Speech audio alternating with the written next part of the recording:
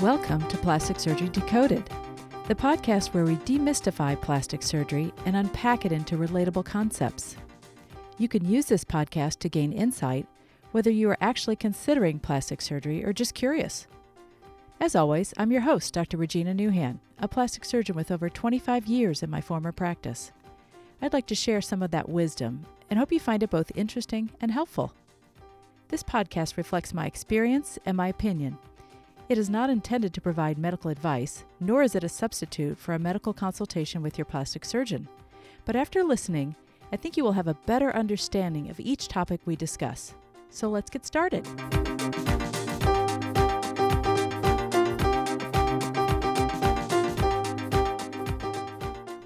Over the years, millions of people have undergone a procedure called liposuction, and it continues to evolve and improve. But what is it? What does it do, and who's a candidate? Well, let's start by breaking down the word. Lipo means fat, and suction, well, that one's obvious.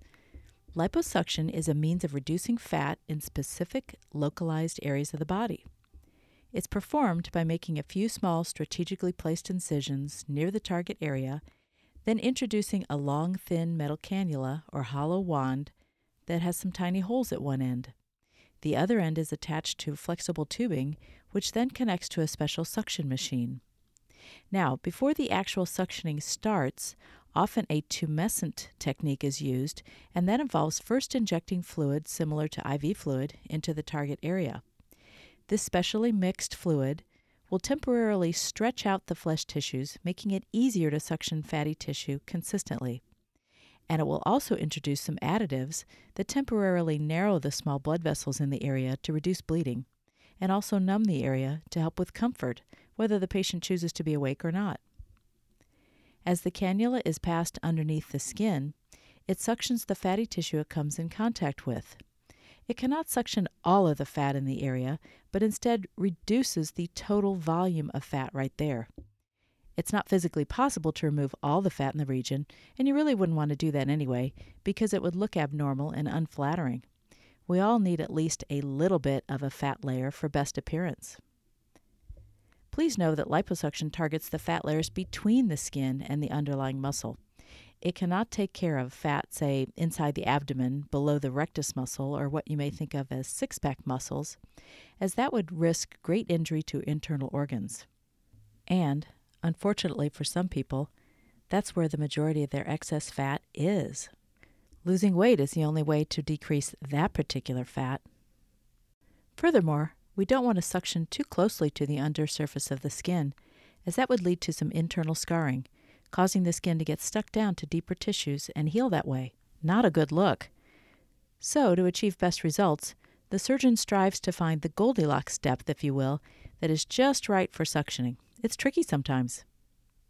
As for what to expect, more than one small incision may be made so that this targeted fat can be approached from more than one direction. That will reduce the tendency for undesirable tracks to be etched into the tissues from suctioning too long in the same place from the same direction.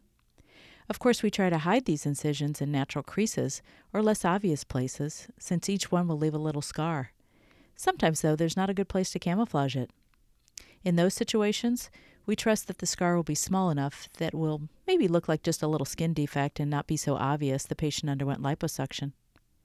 And of course, patients get scar care instructions for later to minimize any issues. Now we come to the first of the two biggest takeaway lessons on the topic of liposuction, and that is that liposuction is not a weight loss tool. Wait, what?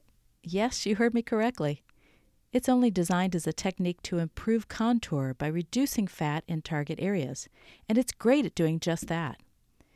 Undergoing liposuction when dramatically overweight is not the right approach, as it will probably lead to disappointment. Your surgeon can guide you on this and steer you to true weight loss methods as needed. I've frequently been asked by people how many pant sizes or dress sizes they can expect to drop with liposuction, and my answer has always been, don't expect to drop any. Just expect that your clothes will fit a lot more comfortably. And if there does happen to be a reduction in clothing size, well, that's icing on the cake. Turns out many people do actually drop their size, but you can't necessarily expect it. Now, the second big takeaway lesson is that reducing the fat underneath the skin does not necessarily mean the skin will be tight after the healing period is over. Human skin is an unpredictable fabric, if you will. In fact, if someone has lost skin elasticity from age or other reasons, the skin over a liposuctioned area may be droopier or look less attractive. Cellulite appearance could be worse, but more on cellulite later. There have been some newer technologies developed to combine with liposuction to try to help with overlying skin that may want to sag. Examples are laser and radiofrequency components. And these can help, but they will only improve the skin tightness a limited amount. They will not shrink wrap the skin. So this is where a good preoperative consultation with your plastic surgeon is crucial. If they determine you will have too much skin settling after liposuction, they may recommend surgical removal of the excess skin at the time of the procedure. When needed, that's a great way to achieve best results, even though the trade-off is a lengthier scar and likely more downtime. It's usually worth it in the long run, however, if there is too much skin that has lost elasticity. So, to recap, who is a good candidate for liposuction? Well, that person is, number 1, someone who desires to improve contour in specific areas. Number 2, someone who is close to their baseline or regular weight, meaning what they usually weigh, not necessarily their ideal weight. And number 3, someone who has a reasonably good skin elasticity in the targeted area. If you have a lot of stretch marks in that area or skin with a thin, crepey appearance, these are signs you may have lost skin elasticity. But whether or not someone is a good candidate for liposuction is kind of hard to determine yourself, so consultation with your board-certified plastic surgeon is essential. Now, I just mentioned it's ideal to be close to your regular weight. Why is that? Well, because the appearance of an area that has been suctioned can change if later down the road there is significant weight gain or loss. And I don't just mean the body part can be smaller or larger with weight change, but I also mean in terms of smoothness or lumpiness. To help you understand why, I need to explain an interesting concept. We are all born with a certain distribution of fat cells throughout our bodies, and this distribution is genetically predetermined. It's a little different from one person to the next. As adults, when we gain or lose weight, we do not gain or lose fat cells. Actually, the number of fat cells stays pretty much the same, but the amount of fat lipid inside each cell is what increases or decreases with weight change. So, if you have more fat cells in one place as compared to another, and you gain weight, the place with the higher number of fat cells will seem preferentially larger. This concept is important because the technique of liposuction is not as exact as we would like. When the cannula or tube is placed into the fatty tissue layer and begins to remove fat cells, it's impossible for it to remove the perfect, exact same number of fat cells from one square inch segment to the next.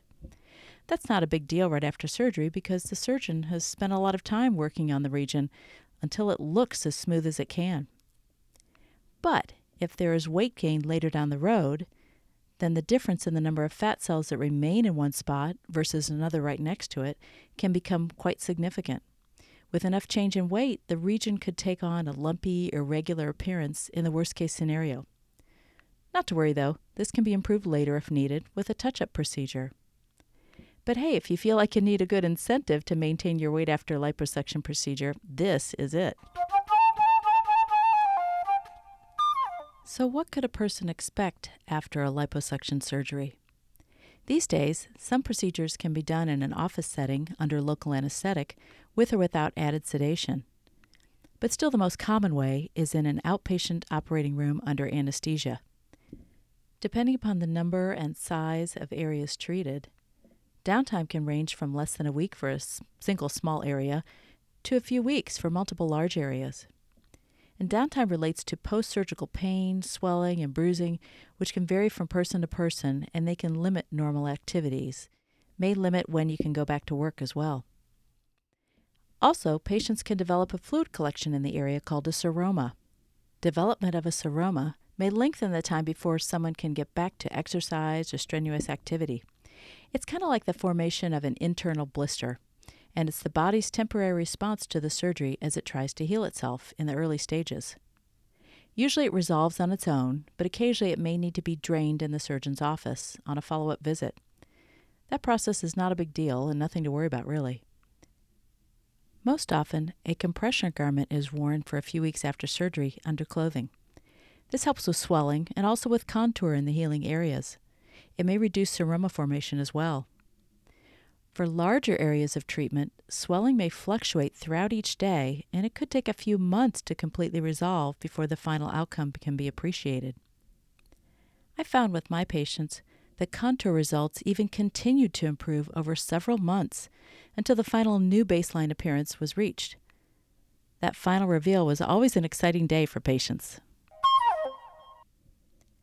Well, before we wrap up, let's take the last moment to talk about cellulite. What is it, and why does it form? Well, cellulite is that unpleasant, dimpled appearance that certain body parts can develop.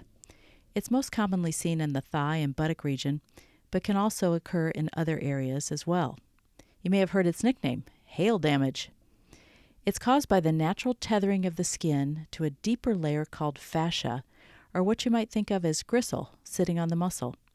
So this tethering is created by fibrous septae, which are stringy connections between the skin and the fascia. If that's the case, why do we even have those septae? Well, they do serve a function. They keep the skin attached to the underlying muscle tissues. Without these fibrous attachments, you would slide all around inside your skin anytime you sat down. Let's use an analogy of a mattress cushion to understand cellulite a little bit better. If you can, picture a cushy structure with overlying fabric and multiple points of tufting where the buttons are. Translated to the body, the cushy fluffy foam would be fat, the overlying fabric would be skin, and the tufted indentations would designate the underlying fibrous septae. Therefore, the appearance of cellulite occurs when there is some excess fat in the area and the skin has lost some elasticity, so it allows bulging. But the septae do not stretch like the skin, so they create tether points. Liposuction typically does not correct cellulite, though it may mildly improve it by reducing some of the bulging fat. But don't forget, we still have the stretchy skin to contend with. It can sag or settle without as much fat still there to hold it up and fill it out.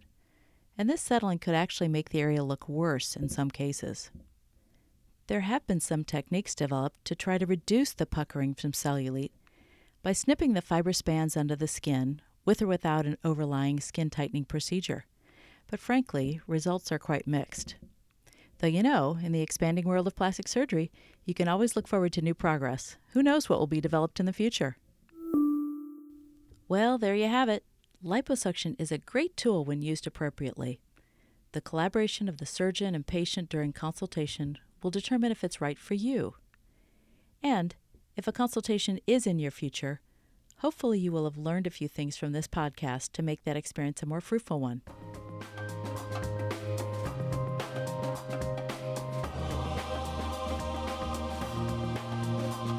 Well, that's our show for today. Hope you enjoyed it and learned something too. Don't forget to subscribe, rate, and review. Please share this podcast with someone else who might be interested. And while you're at it, check out the podcast website for related topics to explore. It's www.plasticsurgerydecoded.com. And as always, thank you for listening to Plastic Surgery Decoded.